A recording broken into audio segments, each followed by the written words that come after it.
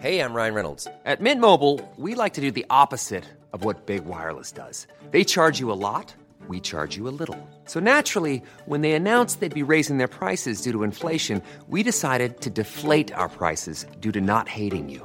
That's right. We're cutting the price of Mint Unlimited from $30 a month to just $15 a month. Give it a try at mintmobile.com/switch. $45 up front for 3 months plus taxes and fees. Promo rate for new customers for limited time. Unlimited more than 40 gigabytes per month. Slows full terms at mintmobile.com.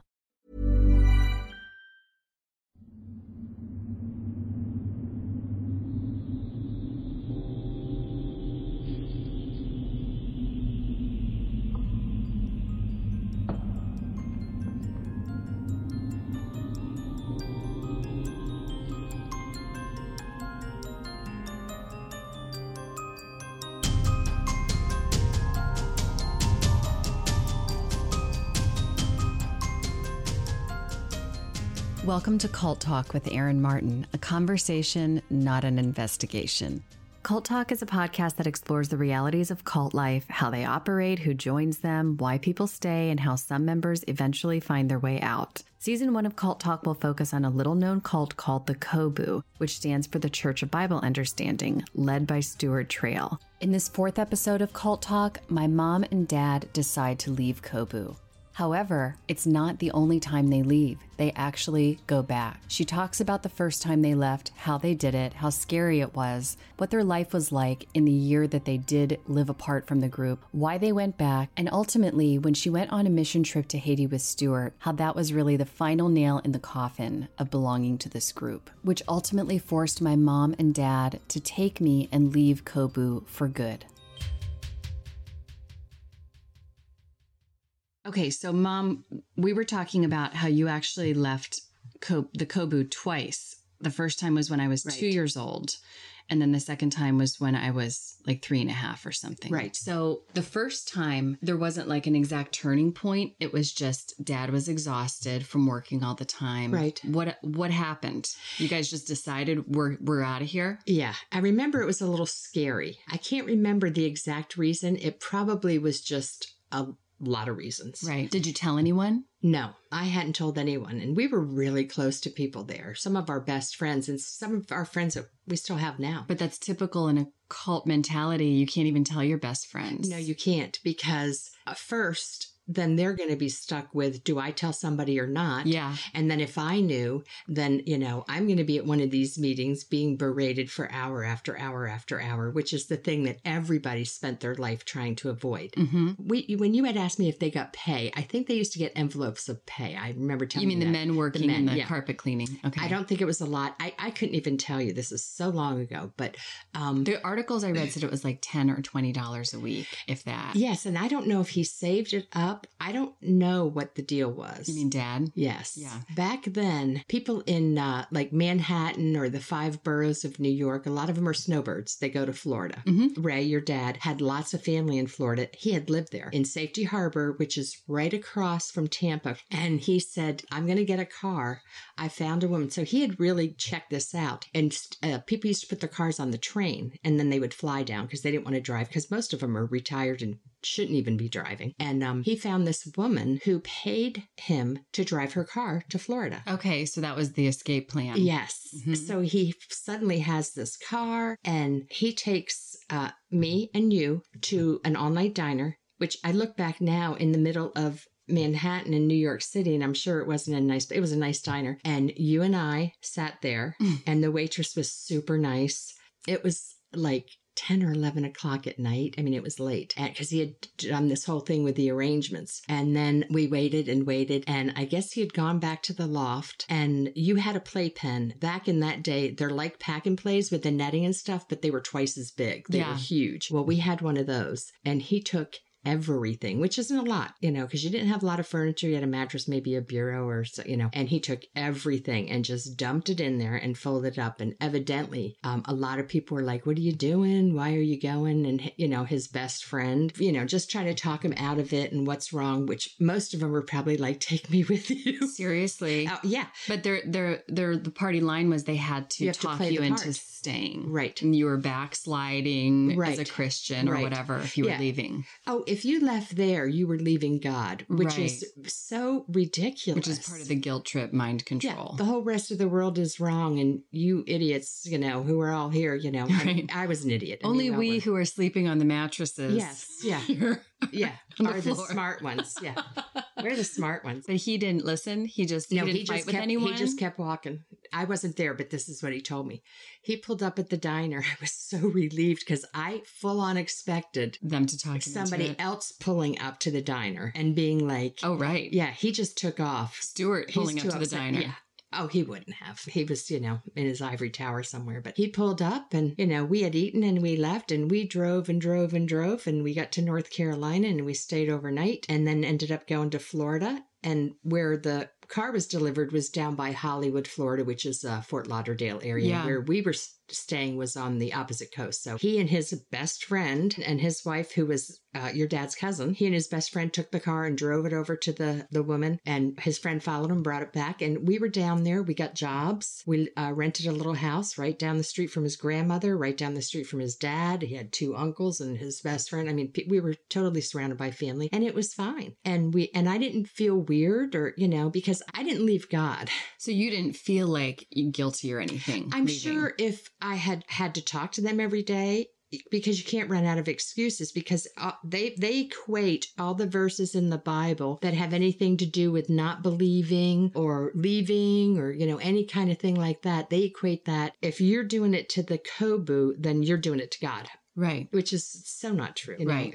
It makes it sound so finite and it's so silly. And Dad didn't feel guilty or anything. He was just like, I'm done with this. Yes. And I think he was a little lost. We both were, but I mean, we had family, we had people around, some of them were Christians and, and we were young. So you're super flexible when you're young. So things were going good. We both had jobs. And then he ended up getting a better job. We were waiter and waitressing, but we were doing it at this place where the tips were phenomenal and you did it as a team. So that worked out. We bought a car. It was a used car, but it was a nice car. Things were going along and we were down there. That was in 76 because the bicentennial had just happened in New York and the tall ships in the harbor and that whole thing. So it was that summer. So you turned 2 that fall. So it was about a year. I don't know the exact time. When you're younger, it feels a lot longer. But I don't know how it happened. But I think Ray's best friend and our best friends called him at his grandmother's. I think he knew the number or something. And he started talking to him. And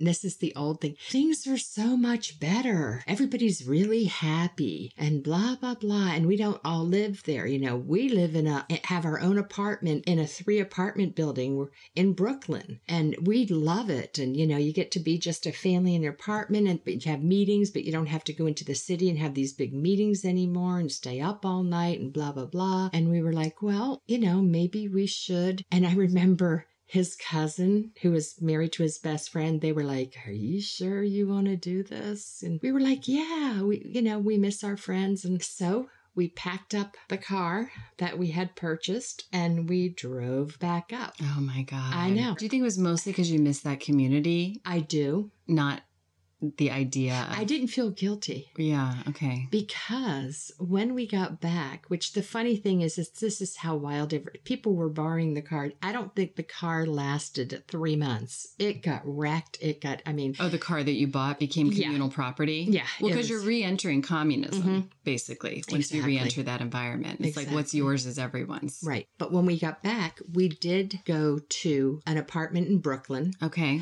And we had the whole apartment to ourselves. So you were out of that Manhattan training center. Yes, and the meetings weren't there anymore. Okay. Only once in a blue moon. Probably so Stuart could work on, flying his plane and doing whatever he was doing. So we would have meetings just down the street. There were other people in the apartment building. There were other apartment buildings where people, there were single apartments like all girls or all guys. And, so all those people equaled a group. And then we would meet just down the street in like a warehouse environment, but it had like an office and, it was much happier because you weren't just under a microscope. Yeah. And weren't you put in charge of one of the houses? Well, of the girls, of the Okay. women. Any problems that they had, They could talk to me, problems with, if they wanted to leave or, issues, because some of them had jobs. They liked somebody and didn't know what to do about it. They liked a guy or something. And it just, It's almost like being a dorm supervisor It was. in a college environment, but it's a cult, that you don't call a cult. It's a religious group or something, but it feels like a college-ish. Right. It was. But with whacked out rules. Right. And things. Yeah. I really liked it. But you were like 23. Yeah. Yeah. By then. By the way. I'm gray now. I should have been gray then with everything going through that. But I didn't feel like that. I felt a lot older, I guess. But yeah. And some of the people were older than me. There were single moms there with kids older than you, and they were older than me. But going back, when we first came back, I remember some people saying, well, you're back, and, you had backslidden. And I remember being adamant, not nasty, but I'm like, I didn't backslide. I wasn't here, but I did not backslide. I have a relationship with God. And just to refresh, that's what Stuart called anyone who left the group because he thought that they were now not a true Christian. He called it backsliding. Correct. Okay. Because if you weren't there, you couldn't really serve God. Right. Everybody else was just... Because he had the only answer. Yeah, it was watered down Christianity. Okay. And you have to do it the way the disciples did it. Well, the disciples were loving and kind. Right. Number one. And that was out the window. So I was adamant about that. So anyway, things settled down. And then Gail, who is now Stuart's wife, was in charge of going around to all the different houses, like in Brooklyn, Staten Island, and she would go to each meeting place, not necessarily the apartments, but the meeting place. And so she came to ours and she talked with all the sisters, individually and us all together. And shockingly, she said, wow, everybody here is so happy. You're just doing something really right. And I remember thinking, yeah, I'm not like you. Yeah. I'm like, yeah, this is Christianity. Isn't it shockingly surprising? Without really going against the grain and saying, Stuart's awful and this and that. Like, we just lived our life happily. You weren't all like calling each other out for being not good enough or not. Yeah. No. Okay. And just being understanding and kind and, like normal things. Right. So would you say that most of the people who you were around at that time ended up leaving? Like those happy people? Probably. Okay. And a lot of them were single. And I had that heart for that because I felt bad because a lot of them didn't have any close family members. They'd cut ties with everybody and they didn't really have anybody. And they weren't needy. They were lonely. It was like joining a family. Yeah. And came there and wanted that and weren't getting it. So it went really well. Mm-hmm. So I'm like, okay, well, things are better. I remember being around a lot of kids then too. You had your birthday party at McDonald's. I remember that birthday party. Yeah. I mean, years ago, everybody would have been like, well, that's really of the flesh. No, I wondered about that. Like, how did we manage to have a really cool birthday party at McDonald's? We just went and did it. Because I thought that would have been forbidden. Yeah, no, we like wasn't Ronald McDonald like of the devil? That was like that was like your third birthday. Well, it was a little better because it was more loose that you weren't having to report and stand up and with Stuart every night at the MTC, the Manhattan Training Center. Yeah, you were out in Brooklyn, which was better. And so there were a bunch of moms there. Some of them single moms, some of them divorced, some with husband who were like. I remember being really fun, and there being a lot of women and a lot of children having a great time, but that, again, children's perspective, really small child's perspective is way different than what was happening. Well, and some of the I remember one, I can't even remember her name. That's awful. But she was a single woman. She'd been divorced for years and her son was like 8 or 9 years old. And he was attending you had to attend the public school, in Brooklyn, and he liked it and things were going well. So, I mean, some of those people had to really be in society. Yeah, right. When you were babies, we're like, we can do anything. We don't have to answer to the school board or, whatever's going on, So, it was like everybody was growing up. Hello. That's what it feels like. It feels like the KOBU was all about young single people and it eventually became after 1979, just keeping people single forever, because otherwise you would start entering social institutions. You would start putting your kids in school. Right. You would need a different job to support a family than just doing carpet cleaning and living on a mattress. Right. And so that didn't work out for Stuart in the long run. And he ended up forbidding marriages, basically. Exactly. And families. Exactly. Because he knew he couldn't keep this army of really slave labor if they were going to start to develop their own family units. So, and you have other priorities, like you were saying the Yeah. last time about your child. Right. You know, suddenly it's something bigger is going on. Right. Not bigger than God, but bigger than this group. And the group didn't really have a purpose for a long time, but then it came up with this outreach mission for Haiti. Right. Many of us have those stubborn pounds that seem impossible to lose, no matter how good we eat or how hard we work out. My solution is PlushCare. PlushCare is a leading telehealth provider with doctors who are there for you day and night to partner with you in your weight loss journey. They can prescribe FDA-approved weight loss medications like Wegovy and Zepbound for those who qualify. Plus, they accept most insurance plans. To get started, visit plushcare.com/weightloss. That's plushcare.com/weightloss. How would you like to look 5 years younger? In a clinical study, people that had volume added with Juvederm Voluma XC in the cheeks perceived themselves as looking 5 years younger at 6 months after treatment. Look younger, feel like you. Add volume for lift and contour in the cheeks with Juvederm Voluma XC. Reverse signs of aging by adding volume to smooth laugh lines with Juvederm Volure XC. For important safety information and to find a licensed specialist, visit Juvederm.com. That's JUVEDERM.com. Not for people with severe allergic reactions, allergies to lidocaine, or the proteins used in Juvederm. Common side effects include injection site redness, swelling, pain, tenderness, firmness, lumps, bumps, bruising, discoloration, or itching. There's a risk of unintentional injection into a blood vessel, which can cause vision abnormalities, blindness, stroke, temporary scabs, or scarring. Talk to a licensed specialist to find out if it's right for you.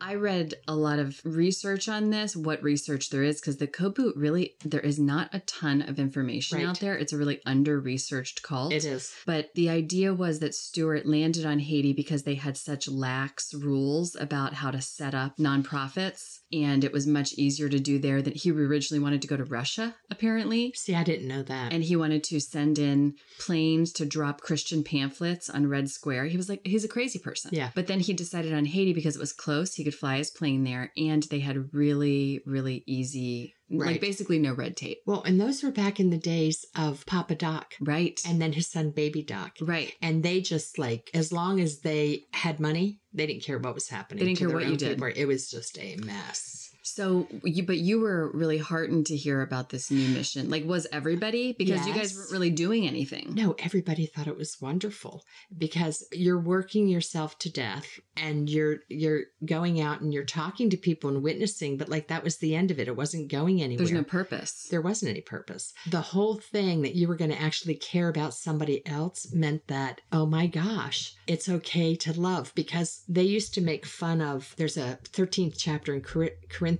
I think it's the 13th. I'm not sure, but it was called the love chapter. Love is kind, love is patient. Oh, the one read at weddings all Yes. the time. Yeah. And so Stewart would always make fun of that from when I first joined way back. He'd call it the love chapter. We never studied it. We studied every book in the Bible. One thing I will say, I learned a lot about the Bible and now I know how it applies correctly. But I mean, a lot of verses, it was very helpful that way. But he made fun of that. Everybody's into the love chapter, so of course then everybody else is parroting the same thing for years. So now we're going to help children in a country that really needed help, had a lot of orphans and no resources. So everybody's thrilled, which means that in the back of everyone's minds, they knew that's what they should be doing anyway and wondered what in the heck and why we weren't. But nobody said that. Right. So everybody was really happy, like we're actually going to be like Christians. We're going to do some good works. And it was going to be Stewart who flew people down there in his plane. For the start, correct. Right, for the beginning. And he was going to set up orphanages. Correct. And now they're still going on, actually. Right. There's like 4 left or something. But this was just the very beginning. You were just going down there with the mission to just help whoever needed it. Nothing had been set up No organization. Yet. There were probably 2 trips before I went. Oh, I thought you went on the first mission. No, I didn't go on the first one. They had to go down and get a house, and it had to be big enough to house like if 3 or 4 people came, plus Stuart and Gail. So I think there were 1 or 2 missions, and then people would suggest when we had these meetings like once a week, and I don't remember. So somebody suggested me. Okay. And you didn't have to, you weren't like, I volunteer as tribute. No. Yeah, exactly. Okay. I'm going to do my part. Right. And I remember the girl, I don't like to name names, and I still remember her. And she's one of the women that went, and she was married and had a little boy, and she was so sweet. I haven't heard from her for years, but we were very close then. And she suggested me, and everybody said, yep, that's great. And so Send Judy. yeah, And wait, what did Dad think though? I don't know.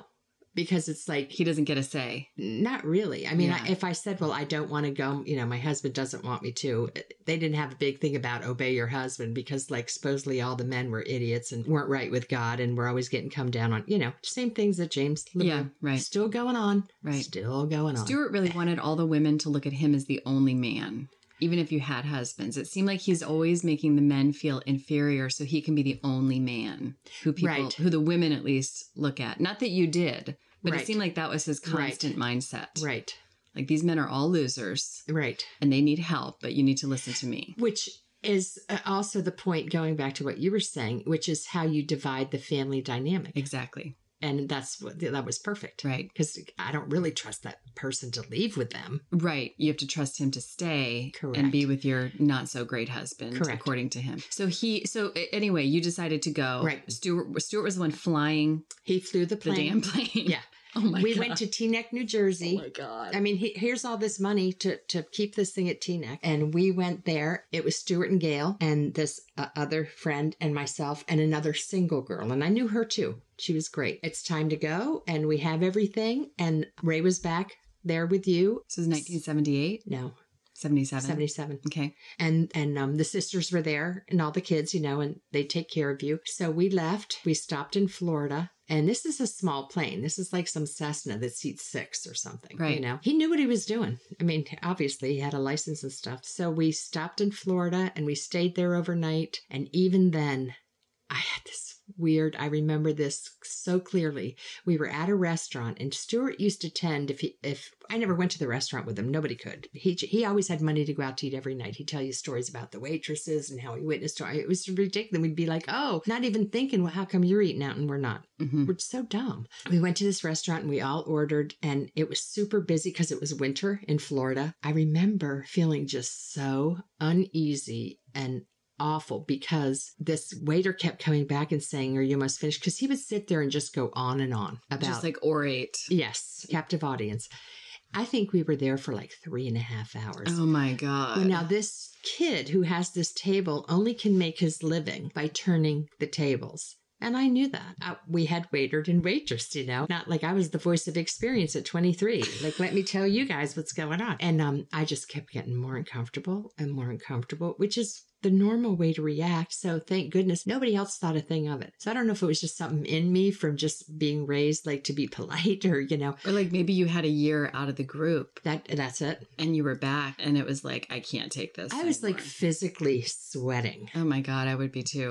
I wanted to But you don't crawl feel in. like you can get up. No, and you can't do anything. We finally left there, and honestly, for a fleeting moment, because it was such a horrible feeling. It was the feeling that I had had way before we had left the first time. And I'm like, it's back. Nothing's changed. It doesn't matter if we're going to Haiti. This guy's crazy. Seriously. You were really thinking he's crazy. I almost called your dad's cousin and his wife to come pick me up over in Miami. You did. Yeah. But you just didn't ultimately. But I thought about it. I'm like, well, where I could leave the hotel room and go to the payphone. And I really thought about it. I think that's so common in the stories I've talked to other people about, their stories. They say there's like several moments where they think I'm going to leave or these, but then they pass. That's hard. You can't, because you have to just make a split-second decision. It was. And I felt like I could hardly breathe when that was going on. It's just, the whole thing came back and I'm like, oh my gosh, that whole feeling. Right. And I hadn't had that because I hadn't been around him. Right. We were sort of on our own and things were going good. And, we refueled on some island, which is crazy because there's a plane down in a ditch upside down and they leave it there because there are no lights. There's a runway and there's a little hut that you pay for fuel and you can get water or something. The plane upside down crashed next to the runway. These people leave it there to remind people, don't try and land at night because there's no lights. Oh my God. That's the truth. I saw it and the people told This is giving me like such Jonestown vibes too, I know. right? Mm-hmm. I mean, did you know anything about the People's Temple or Jonestown at this point? They moved to Guyana. They were flying in and out of there on those weird airstrips too. And that whole massacre happened not even a year after your trip to Haiti. Right. It was like 7 months. No. But you didn't know anything about that then. No. Okay. God. So, yeah, I mean, and I'm like, wow, people live differently out here, you know? Yeah. So, and I'm with Stuart. Yeah. So we got to Haiti, and there was a married couple who were already down there, and her child was also still in Manhattan, but they were getting ready to go back and get her and bring her back. And the couple was down there, and I know he's mentioned in Jim's books, so he was an old timer like us. They're already there, so now there's 5 of us, so now there's 7 of us. The house was super nice. Even back then, I know it wasn't cheap. It was a huge, beautiful house, tons of rooms for everybody. And this wasn't when there was no orphanage yet. You were just doing outreach. We were doing outreach. Children only or everyone? No, everybody. We had pamphlets that had like the picture, which everybody was happy with too, finally. There's an old picture of Jesus holding a staff and then holding a lamb.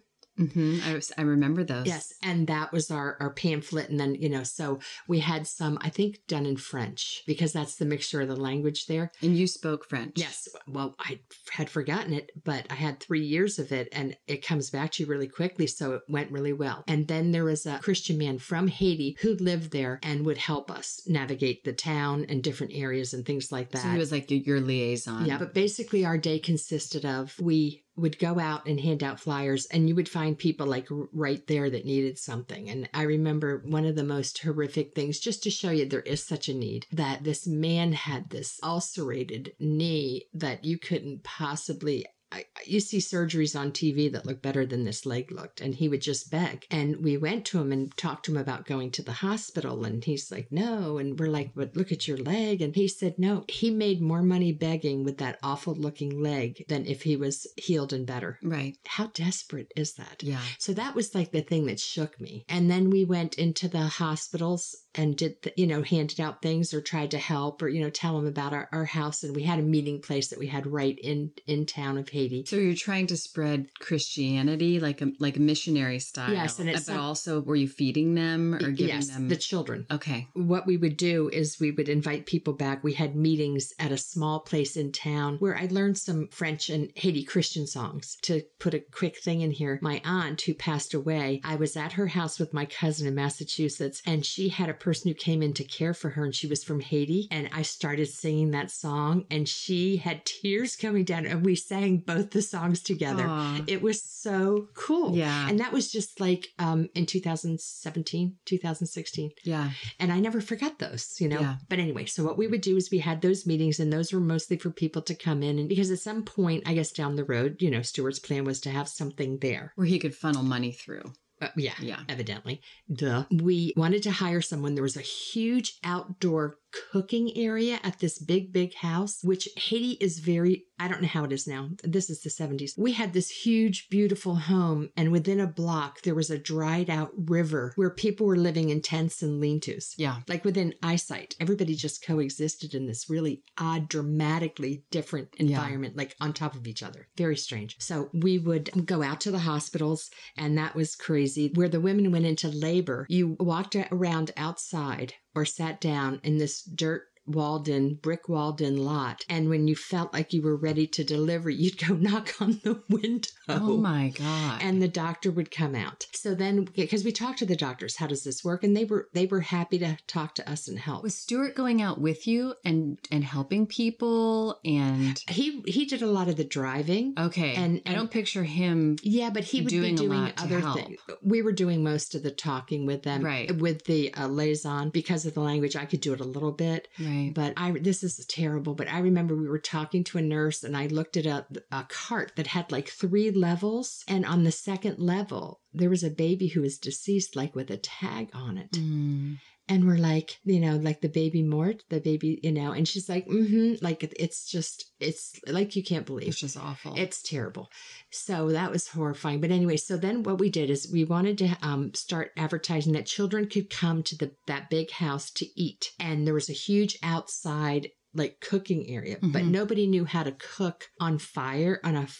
And in big pots and make like rice and beans and whatever it was that they liked and would nourish them. So we hired a Haitian woman, and she'd come every day and just make these big pots, and all these children would come and eat bowls of, rice and beans. But there was nothing else really established at that point. Mm-hmm. And I was there about 5 or 6 weeks. Yeah, I remember you were gone for a long time. It was a long time. And it was remember, and as a kid, you think you don't have a real sense of time, but I remember you feeling like you were gone for like a year or so. It was way too long for my friend, who also was a mother, and myself. We were really missing our kids and our family, and we had talked to people up there. Yep, they're doing good, and so you could call good. home, or they would check in with Stuart. And then if you wanted to call. Meanwhile, Dad's up there like forming an escape plan. Yeah, and that's what he's told me. He was like, I didn't know that. When I talked to him a few years ago, he was like, that's when I was like, I'm got to figure out how to get out of here. I don't know why. Right. He was just done at that point. So, but meanwhile, you were down there and you had a turning point too. It was the same thing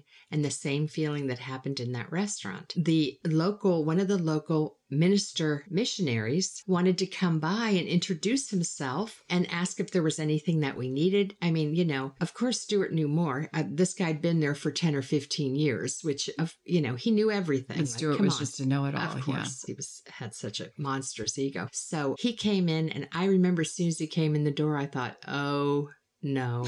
I wanted to run up to him and go, run as fast as you can. You will not find love here. No. Right? We're here against our will. He came in all nice. Oh, God. And I could just see Stuart, and he's like introducing himself, and we were just all sitting around the table, and he just started in on him. He'll start by asking questions, and then he's like, because he wants to go at him with everything he knows in the Bible and what he, and just the guy finally just left. And he knew I was uncomfortable, and he just point blank at me, and he's like, okay, mother. Are you going to mother him? To you? Mm-hmm. Mm-hmm. Because I was probably sweating. It's hot in Haiti, but it wasn't from that. So I just, that was the end of that. And I just went on and acted like everything was fine. And I thought, oh, I can't wait to get out of here. I remember you talking a lot about that throughout my life and really having a good experience, at least being of service to those people. Right. But then interestingly, that's also when you decided, I'm out of this group. Yes, after I came back. All this good you're doing and everything else, he's the problem.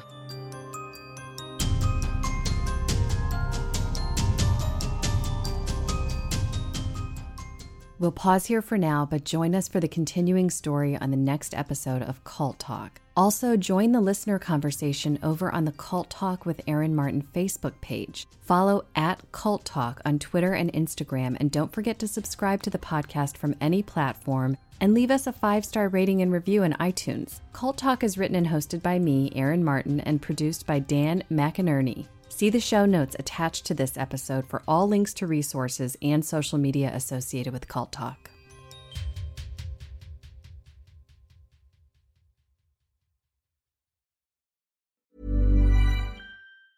Want truly hydrated skin? Meet Osea's Body Care Breakthrough Hyaluronic Body Serum. It's clinically proven to increase hydration by 161%. It's lightweight, fast-absorbing, and delivers 24 hours of hydration for silky smooth skin without any sticky afterfeel. Treat your skin to clean, vegan skincare from Osea. Get 10% off your first order with code SUMMER at OseaMalibu.com. That's OSEA Malibu.com, code SUMMER.